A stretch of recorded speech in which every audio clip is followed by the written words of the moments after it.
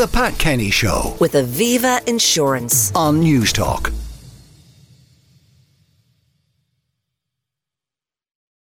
Now it's time for our Friday Forum, where we discuss some of the events of the week. We're joined by Richard Boyd Barrett, People Before Profit TD for Dunleary, by Kathleen Funchion, Sinn Féin TD for Carlow, Kilkenny, and by Neale, Richmond, Minister of State at the Department of Enterprise, Trade and Employment, with special responsibility for business, employment and retail.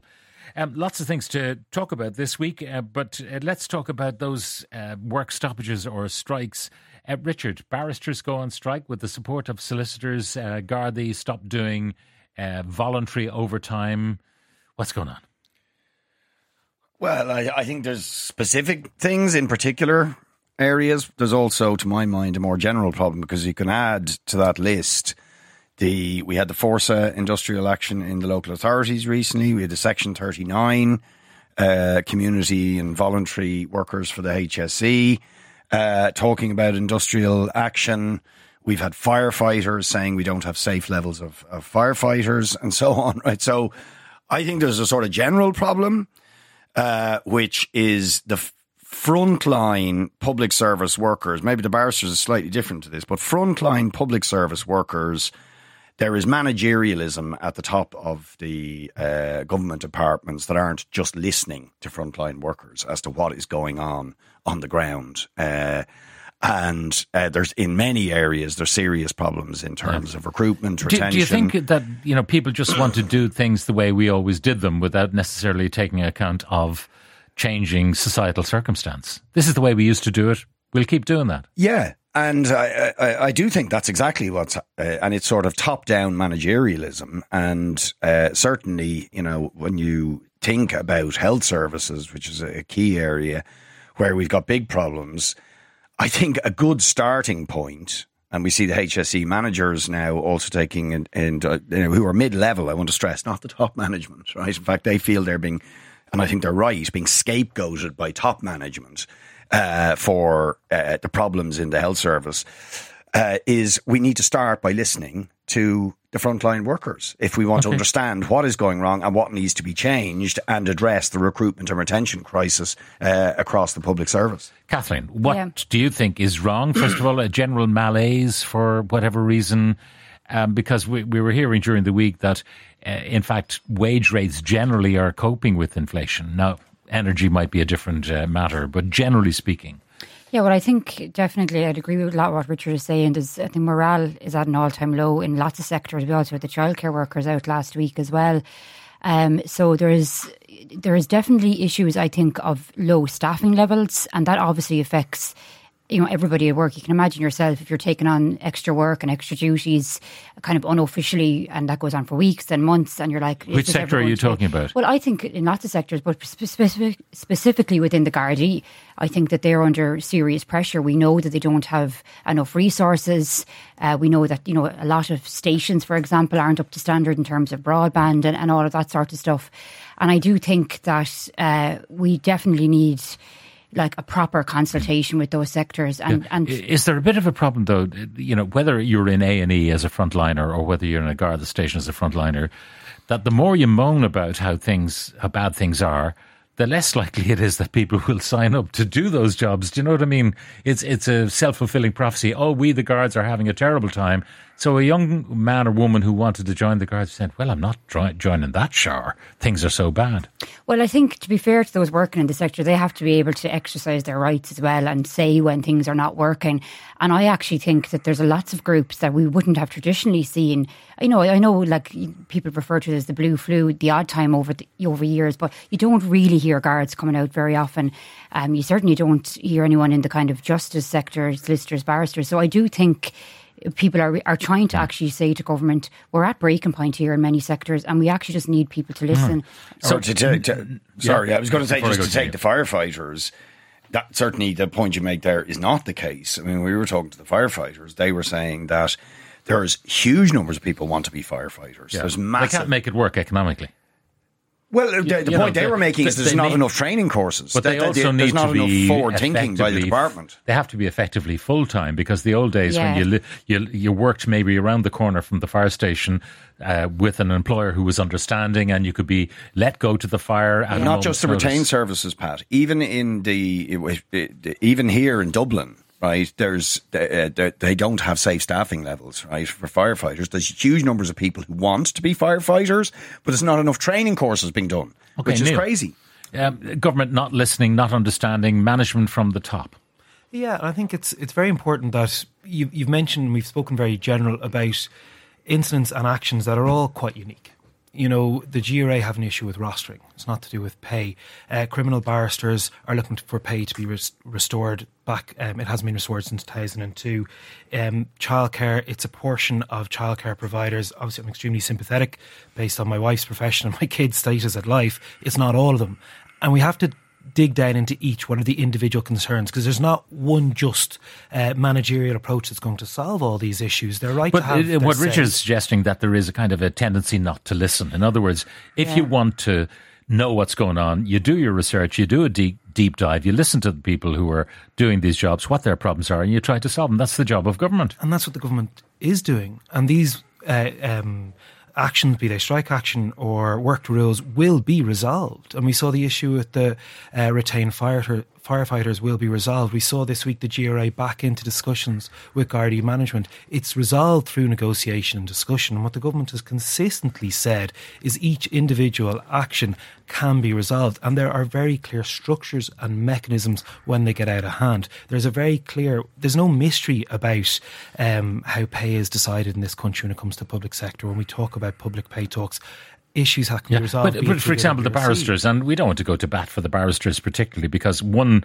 cohort in that profession would be very well heeled indeed, and then there are the people who are maybe beginning their careers and going into criminal law, be it as prosecutors or defenders, and they ticked every box that was required of them to get their pay restored, and it just wasn't.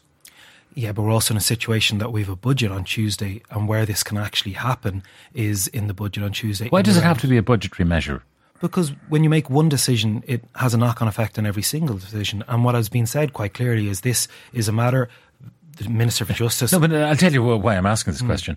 The HSE and therefore the Department of Health have run Coach and 4 through their budget this year. So why couldn't the Minister for Justice run Coach and 4 and sort out the barristers if they agree that they've ticked all the boxes necessary for restoration? Well, the Minister for Justice very clearly said that the case will be made to the Minister for Public Expenditure, and he'll make the decision of that. In relation with health and in relation to other departments that have had budgetary overruns, a lot of that is reaction to increased demand on the service. It's not necessarily about base level salary, it's about base level service. And I think when we're having this entire conversation, we're trying to pick a general slant on what each case is very individual and very merited. We have the mechanisms to resolve them. They will be resolved.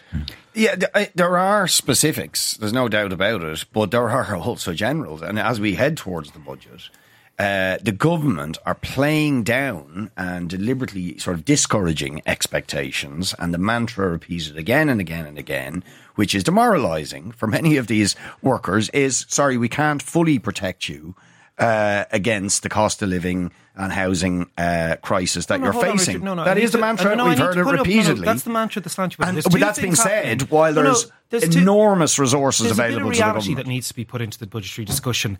We can see the rumblings of recession on the continent. We can see a slowdown in corporation tax. We can see a slight uptick in unemployment rates. However, what the government is saying, yes, we will provide support. We will put more money back into people's pockets. We will provide massive new investment, but we have to be realistic. We have budgetary proposals that are looking to blow the surplus in 1 year. That's just foolhardy and is simply kicking a problem to make a big problem. To keep people out of poverty and to be able to pay their bills is not inflationary. So you want to ruin lives in 2 years' time simply to make a decision now. It's short-termism, populism. But that debate, which will be played out in the budget, will be whether or not you embark on a series of ongoing recurrent expenses, or whether the government decides to give one-off presents to people to get them through the recession. We shall see what strategy they take. But Richard, the HSE recruitment freeze of management and admin staff, which has just been announced, and just to give people the figures, the HSE was funded to increase management and admin staff by 1,400 people this year. However, so far, up to the beginning of October, there's been a growth of 1,650. In other words, 250 more than were sanctioned. So they're saying enough is enough. We've enough admin, we need more clinical people. I would tend to listen to the workers themselves, and I listened to the Forza official today, and what she pointed out was that the overrun that has prompted this recruitment freeze is in fact to do with a huge ballooning of expenditure on consultants and agency workers. And she makes the point that if you actually recruit employed people directly, it will be much cheaper than relying on agency workers and bringing external consultants that are very expensive. Of recruiting 250 more people than you got sanctioned for, not on the front line, not the clinical staff, but administrators, that you had sanctioned for a hell of a lot of people, 1,400 people, and you still can't manage with 1,400. Well, mid-level administrators are different from top management, and as the demands on the health service are growing, you actually do need, if you like, that mid-level administration and management, not least, by the way, because of the massive waiting lists. And the failure of the government to deal with the waiting lists means you need more and more people to deal with the chaos. In a moment, Kathleen, get Kathleen's take on this. In relation to the HSE, I think you have to look at it as a whole. So this is just one section in relation to administration staff. There is difficulties where every year it seems the budget is overrun. Frustrating for people who are listening into these programmes, because they're thinking, well, I'm waiting X amount of time on a list, or my child is waiting X amount of time. And, a lot of urgent lists that we hear about is 18 months to 2 years, and that's considered urgent. But employing someone who's going to sit at a computer is not going to get your child treated. But the point I'm making is that you need to kind of look at it all together. Like, we do need far more frontline staff, nurses, doctors, and we need to be imaginative around how we recruit nurses, because we're not retaining them. What's your take on the extra 250 that were employed over and above the 1,400 that were sanctioned? Well, I don't know if was there a need for those. I mean, I don't have the detail on that. Neale, was there a need for those? We got 250 people that really aren't doing all that much on the payroll. Well, that's the case. The HSE has to make the Department of Health, but if we've given sanction for 1,400 administrative staff, and they do play an important role, let's not dismiss and say they don't do nothing. They do keep our hospitals and our clinics running, and many of them work above and beyond. But it's quite clear that we do need more clinical professionals. That's why we've hired directly more nurses, more doctors, why I've given out 5,000 work permits for healthcare staff to come into the country from outside the jurisdiction, where we're keeping proportionally more people who are graduating from nursing staying in the Irish healthcare system this year than the last 2 years. But when you have an overrun of this thing, we all talk about it every year. The Department of Health has a responsibility, the HSE, to say you were sanctioned for 1,400, you've now gone over by 250. Where is the justification? If we don't believe there's a justification in a health budget that's gone over by 1.1 billion, if that's just due to increased demands, that's understandable. But if it's down to inefficiencies over increased demand, they're right to therefore stop. The question, going back to Richard, on political responsibility for, if you like, bureaucratic inefficiency, because we throw money at our health service. All the comparisons with OECD and all the rest put us up very high in terms of the money we spend. Now, we don't have enough hospital beds, therefore we're not very efficient in doing what we should be doing. So how do you sort out, this is, I always say it's like a 747 in the sky, and we have to try and service it while it's still running. Yeah. As somebody said to me yesterday, talking about the health service, it's like a ship with no captain. And that's not a bad description, frankly. I mean, part of the problem, I think, and this is why we're very strongly of the view we need a single-tier integrated national health service, is our health service is massively fragmented, right? And that adds to the chaos. So one bit of it is run by the HSE, another bit it is run by the Sisters of Charity, another by Bon Secours, another by, it's ridiculous, right? It's absolutely ridiculous. And that creates chaos. And then, of course, critically, we don't have the frontline nurses, doctors, all the other. But the NHS in Britain, you create the bureaucracy. The NHS in Britain is on its knees. Yeah, because the Tories savaged it. But the National Health Service principle and when it was established, was state of the art, and it was the envy of the world. And indeed, the attachment of ordinary English people to the National Health Service is precisely an attachment to what the National Health Service used to be, but the Tories have Kathleen? ripped it apart. I would agree with that. I think we definitely, the idea of like a single tier system where you go to your GP if you need to go onto hospital, you're referred in. It's not a huge, big, traumatic thing where you're contacting all your local politicians trying to see if you can get, into the hospital for a vital operation. We need to look at it all together and reform the whole situation within the HSE, because we do need to say, why is there so many overruns? Like, is there genuine situations where we have overruns? And then there's obviously times where it's being very badly managed. So I think we do need serious reforms, but you have to look at it all together. We put the NHS needlessly on a pedestal. The model is 70 years old. Healthcare provision 70 years ago in the UK in a post-war environment was totally different. When we talk about care in the community, when we talk about step-down services and getting people back into their home, that isn't the NHS model. The NHS model is broken in the UK, and it is because of the Tories. And, I'm no friend of them. I've spent 5 years giving out about them and other issues. But it's also systematic change, because it's not just if you can get on a GP for a start in Northern Ireland. It's a miracle. The waiting list is out the window. The waiting time for operations... It's impossible to get a GP down here, with respect, Kathleen, the waiting times for operations in Northern Ireland, Scotland, Wales are double what they are in this jurisdiction. I'll just finish the point, Richard. But what I'm saying is we can achieve something better. And if we look at actually what we can achieve, what our health service does have, our health service needs a lot of improvement, but the results aren't half as bad as they're being made. Okay, just that point about Northern Ireland where Sinn Féin have political power. Things are brutal there too. Well, I mean, obviously there's a different situation, and that's well known. It's a point that's brought up on a regular basis by Fine Gael. It's a different system. You're looking at a block grant, in terms of, and you are looking at the NHS system that has been already pointed out. Yeah, but isn't it very hard to advocate for an increase in a block grant when you're not even turning up at Westminster? Well, I think that's a really it's unfair. A different question. But Pat, hang on a second. That you're after making that point now, and I think that's extremely unfair, because I mean, it's obvious to everybody. We have been adamant about being at the negotiating table about trying to get Stormont back up and running.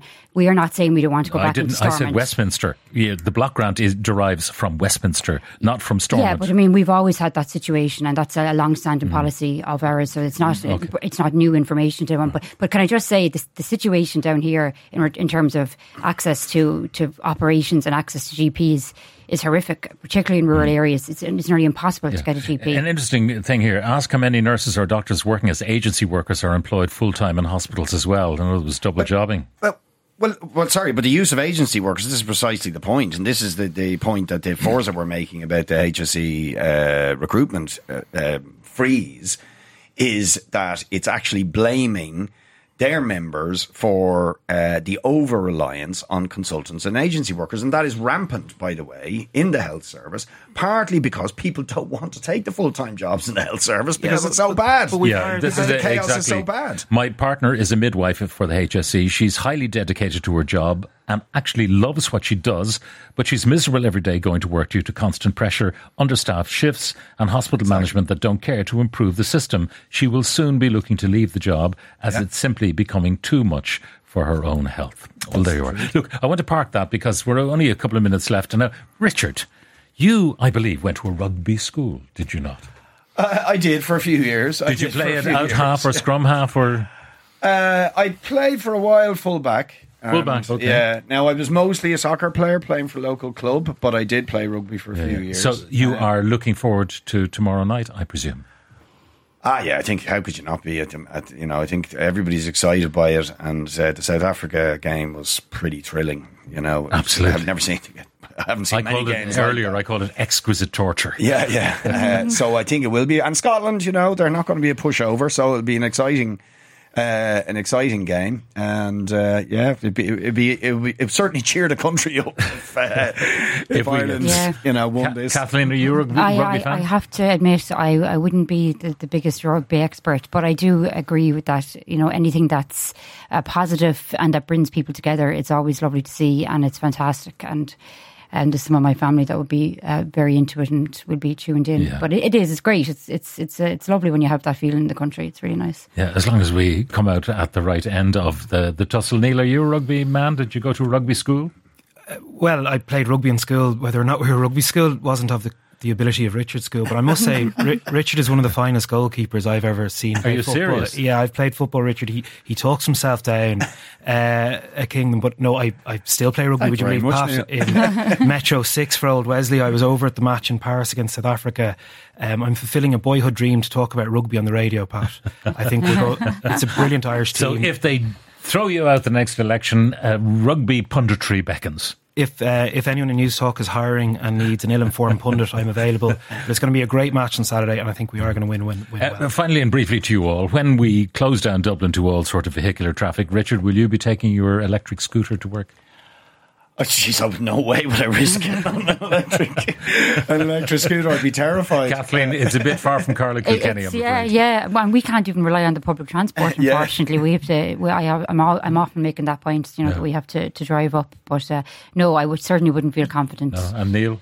I'm a Lewis man, but if I was given I have ridden an e-scooter many times in other cities, and not quite for me, but maybe for others. Anyway, the regulations in fine detail still to come. Look, my thanks to all of you for joining us today. Richard Boyd Barrett, People Before Profit TD for Dún Laoghaire, Kathleen Funchion, Sinn Féin TD for Carlow, Kilkenny, and Neale Richmond, Minister of State at the Department of Enterprise, Trade and Employment, with special responsibility for business, employment and retail. Thank you one and all.